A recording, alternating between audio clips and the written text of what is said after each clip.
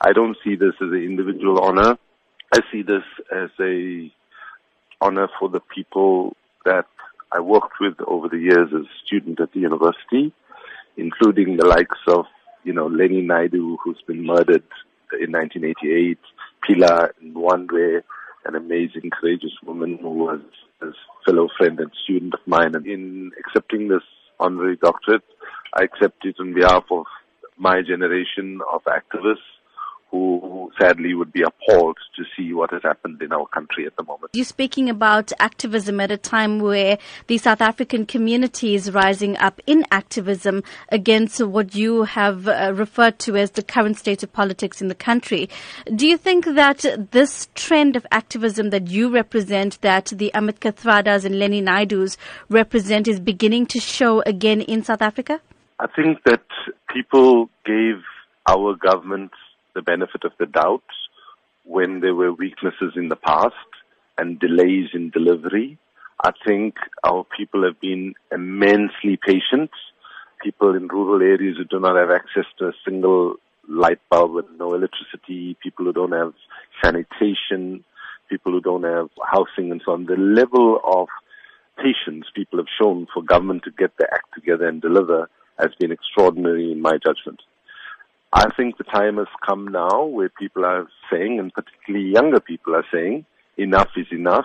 And when they see that our wealth is being used to privilege a small handful of politicians and only crumbs are thrown to the rest of the people, then that in the main is the cause of the sense of our country has been stolen. What I would say to President Zuma and the leadership around him, you can fool some of the people, all of the time. All of the people, some of the time. But you can never fool all the people all the time. Well, let's talk about the youth that you mentioned as well. And you're going to be receiving your honorary doctorate in front of many students at a campus that was literally on fire a few months ago. So how do we balance this off to ensure that there is activism and that there is, of course, the civil society movements, but there's also responsibility taken by those who undergo these protest action?